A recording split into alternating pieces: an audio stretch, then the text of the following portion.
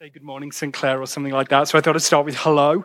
My name is Matt Pamplin. I'm on pastoral staff here at St. Clair. I met some new people this morning, which is always encouraging for us. So if you're new, you're joining us in a series during the period of Lent, which historically for the church has been the 40 days. Lent is the build-up to Easter. It's this time of preparation where the church historically has fasted certain things so they can focus on who God is and what God is saying to them. We've been looking at Psalm 63 as our text for Lent.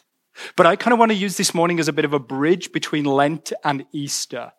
In certain traditions, especially younger churches or non-traditional churches, often Easter is Palm Sunday and then Good Friday. But actually, when we look through Holy Week, there's a bunch of different events that are deeply significant that we can actually pass over if we're not careful. See what I did there? Pass over.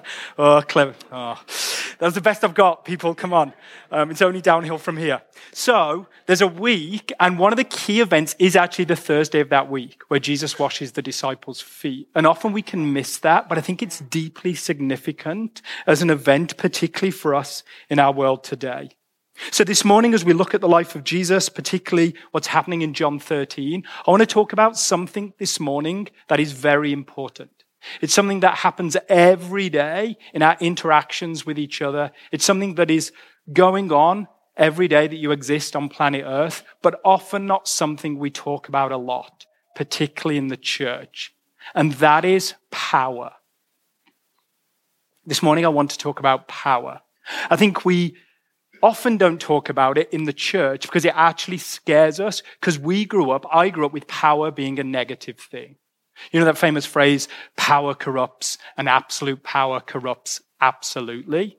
So then we think, oh, this must be bad. And then we look around at the world of politics, of business, even within the church, and we just see terrible abuses of power. So that scares us. And that is legitimate because power has been abused. I realize the irony of a white, middle-class, educated male speaking about power this morning. And I do want to say it's good for us to recognize there are some within our community who carry power. That is a lot of us. If we have some sense of education, how we were brought up, we do carry power. So I do want to say that. But there's actually quite a few people who don't carry a sense of social power in our community. But I want to say this morning, maybe power isn't bad. The question is, what do we do with it when we have it? Maybe power is even a gift that God gives us. This is what Andy Crouch says when he talks about power. He says power has often been seen as negative, something dangerous to be avoided, rather than a gift to be stewarded. Then this comes on the screen. Power is a gift. Power is not given to benefit those who hold it. Buckle in your seatbelts, this is going to be good. It is given for the flourishing of individuals, peoples, and the cosmos itself. Power's right use is especially important for the flourishing of the vulnerable, the members of the human family who most need others to use power well to survive and thrive, the young, the aged, the sick, and the dispossessed. Power is not the opposite of servanthood. Rather, servanthood, ensuring the flourishing of others, is the very purpose of power. If you remember nothing else, keep that from Andy Crouch this morning. See, power is actually a creative force that God gives us. And we see that right at the beginning. God, the one with ultimate power, speaks into being and he creates the world, this creative force, and he says, let there be. And then he says he creates humankind in his image and says, I want you to represent me to the world. And here's what I'm going to do. I'm going to give you ultimate authority. You get to steward the garden. Humanity is given power by God. But here's what happens in Genesis 3. Humankind decides, I kind of want to take power for myself. I'm not going to use it to steward it for the creation or the good of others. I'm going to use it for my own ends and my own means because I want to be like God myself. And then we see fracture coming into the world. But power is a creative force that God gives us. The question is, how will we use it? And if we're honest, when we look around us, it's used in ways that are harmful and detrimental to others. Richard Rohr has a wonderful line. He says, the Western world, he talks about the US, but I think it's true of the West. The narrative of the Western world is the winner's script. Winning is paramount. The icons and heroes of our age are the people who are the most successful. Life is about winning, and we need to do whatever we must to win in this world. Who has the most Instagram followers? Who has the biggest bank accounts? Who has achieved the most success? In the West, we love self-made people. We're all part of this self-salvation project. One author says the world is a pyramid. The most powerful are on top, and everyone else is scrambling to get to the top, but the majority live on the bottom.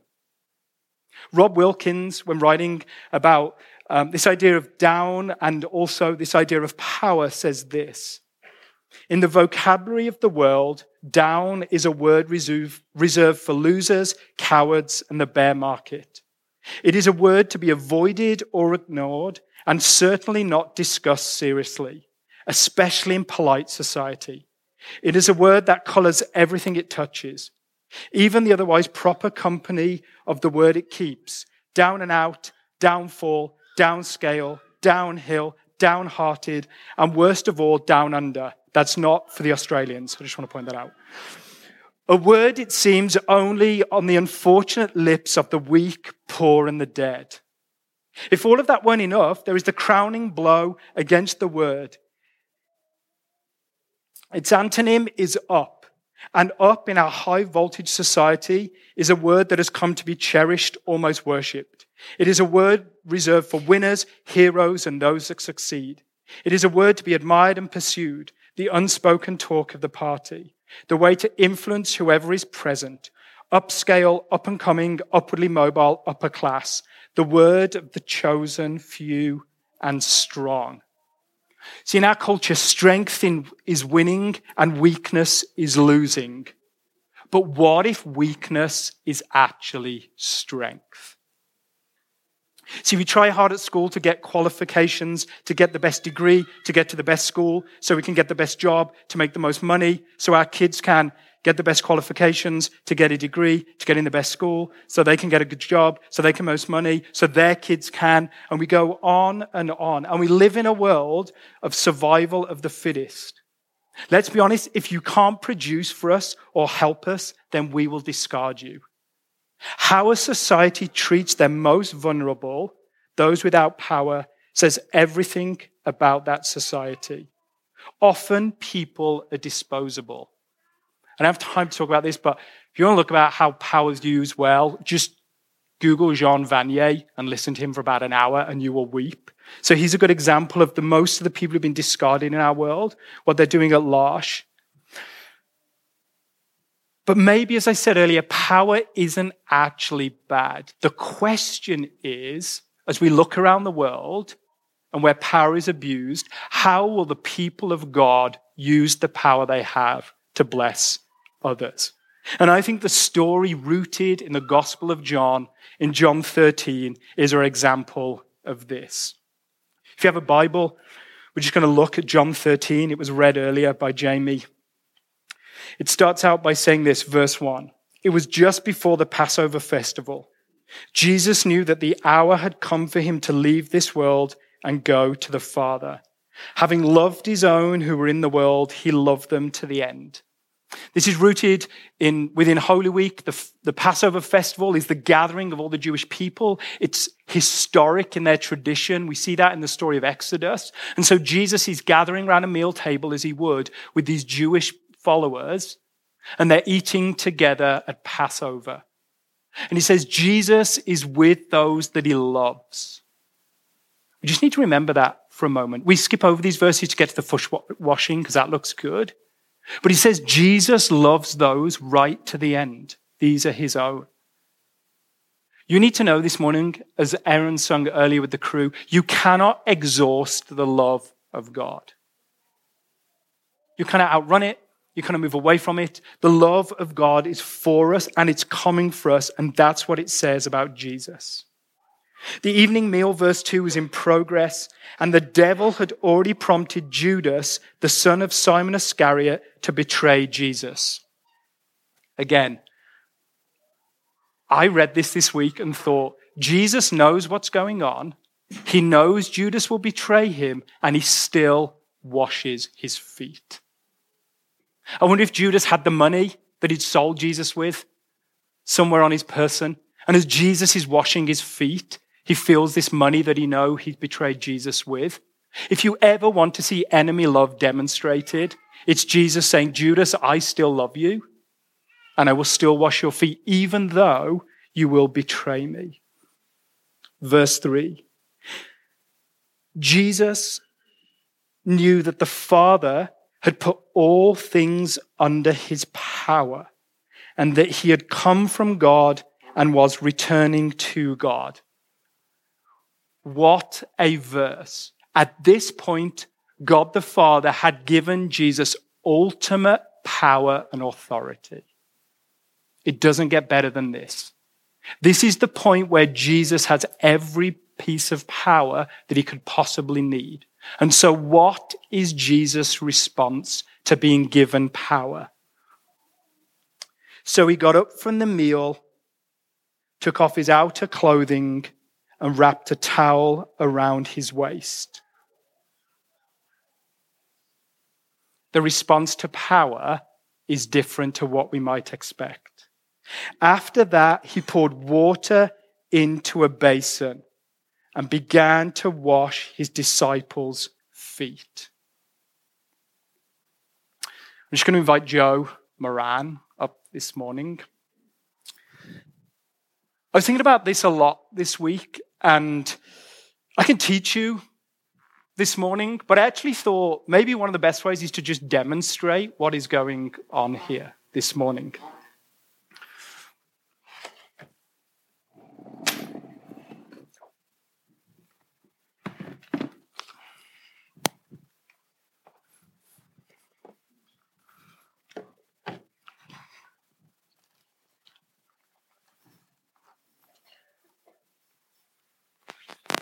So Jesus got up from the table, took off his outer garment, and then he went round to the disciples washing their feet. It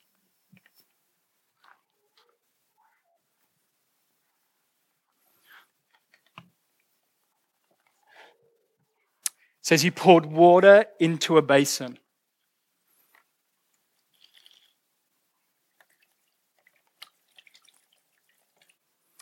And he started to wash their feet.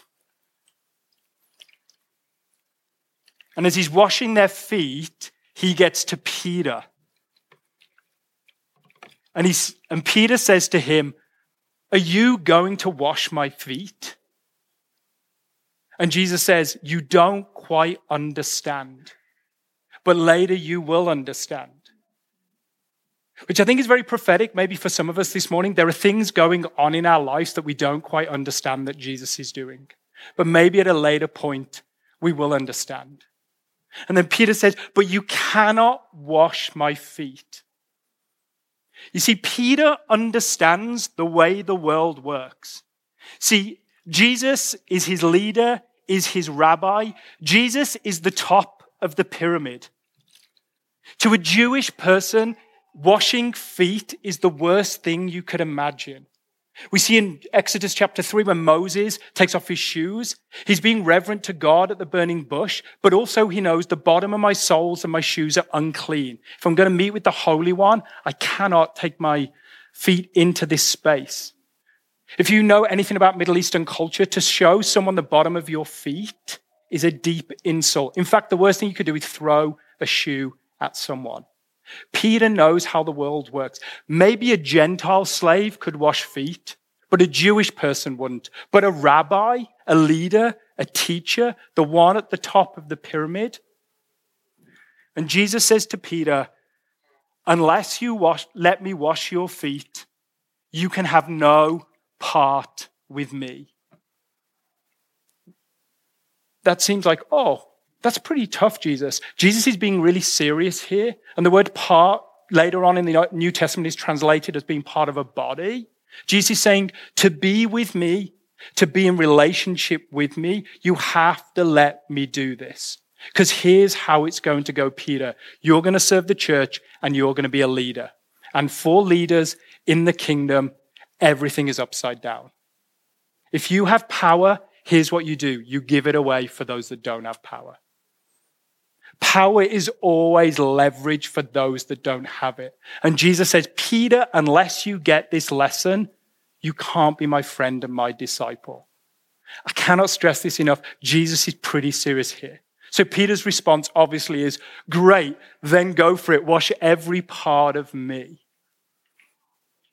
After Jesus interacted with the disciples, it says he takes the towel and he dries off their feet.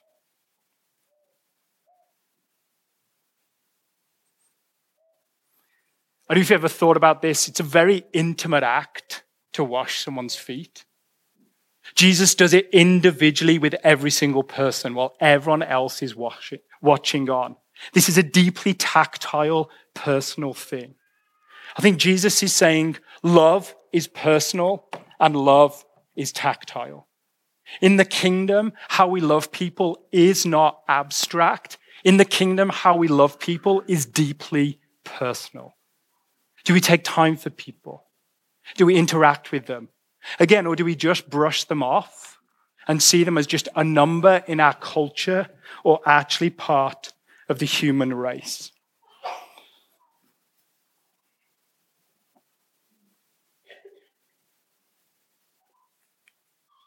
After Jesus has washed their feet,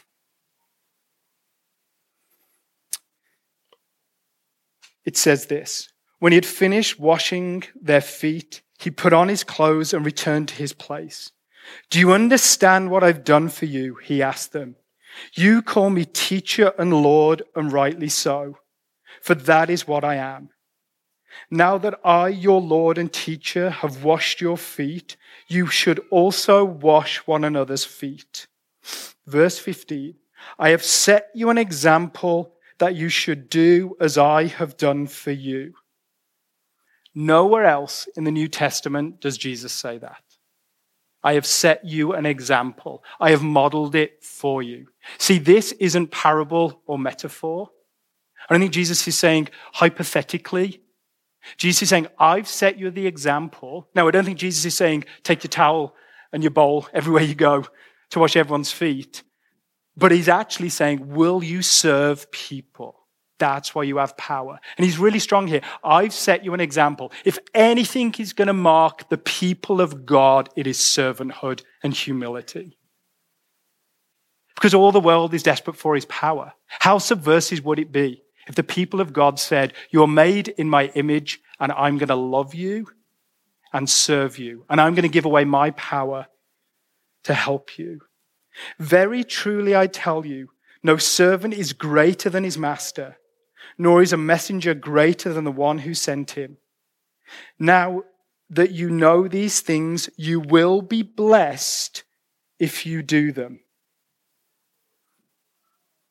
There's a few times Jesus talks about blessing, but here he says, the favor of God, the blessing of God will be on your life if you serve others. I often have people say to me, how do I know God's pleased with me? How do I live in relationship with God? How do I receive the blessing of God? And then Jesus says right here, if you use what you have to serve others, you just will be blessed. John Ortberg says this, he entered the world wearing swaddling clothes and exited it in the towel of a slave. Think of him however you may, greatness looks different now.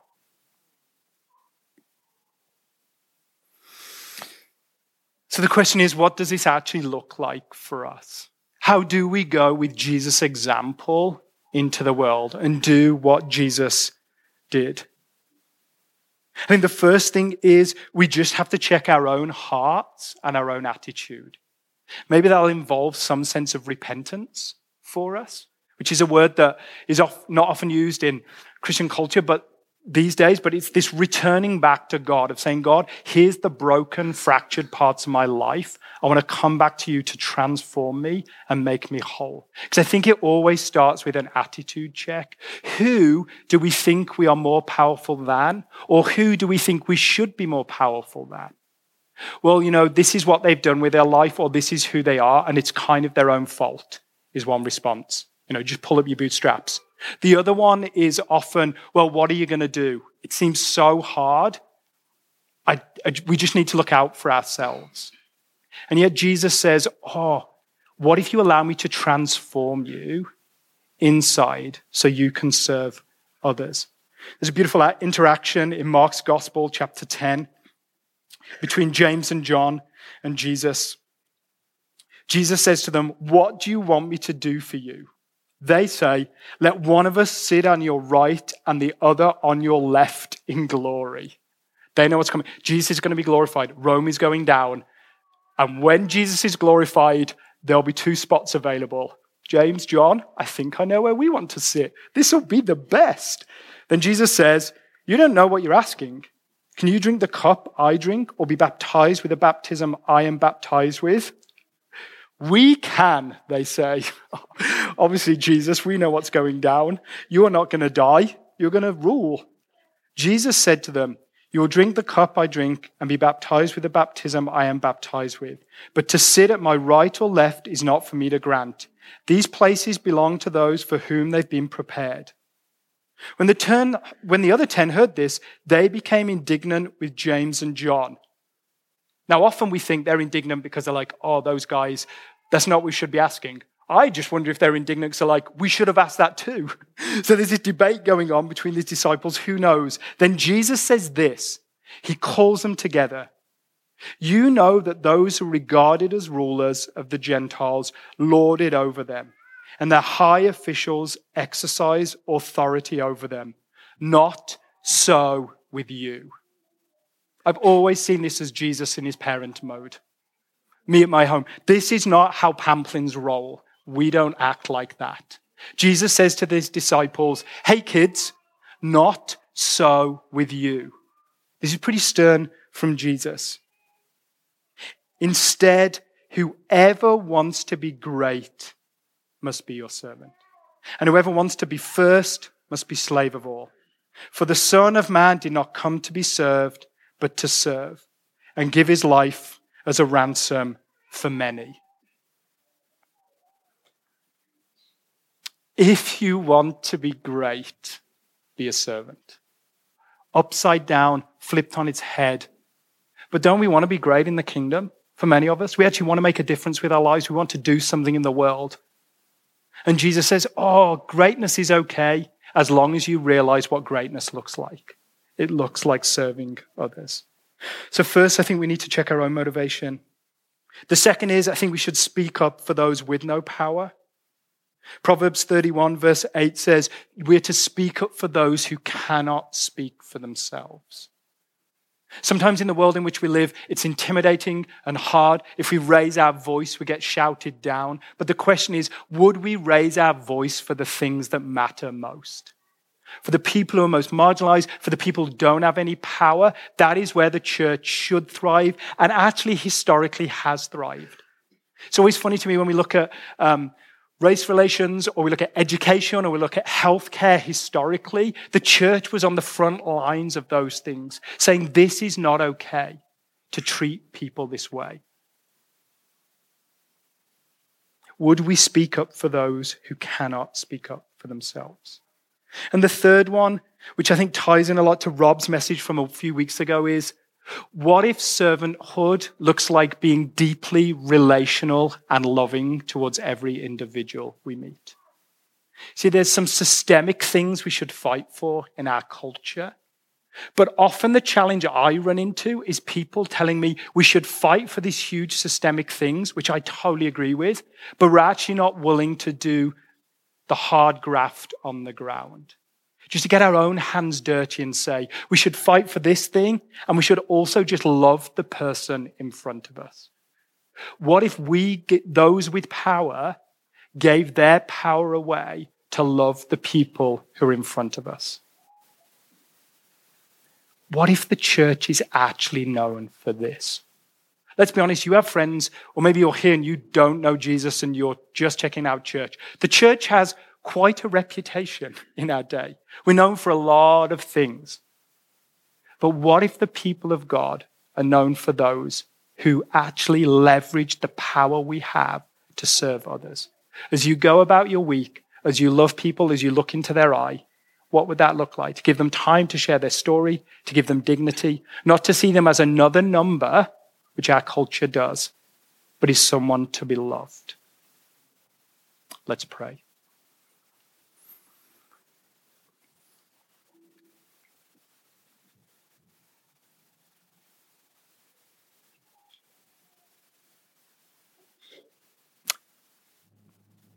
Jesus,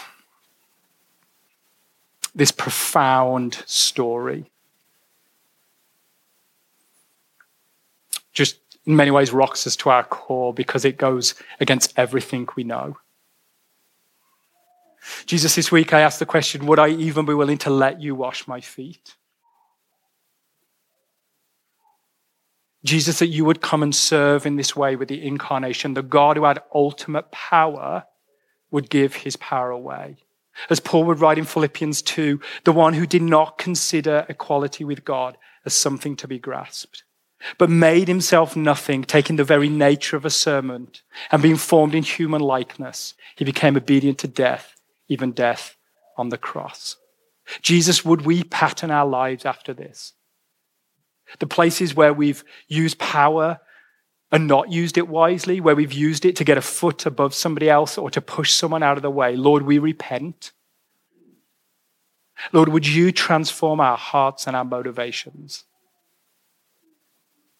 so that we can leverage what we have so that others can be seen as image bearers. In Jesus' name, amen.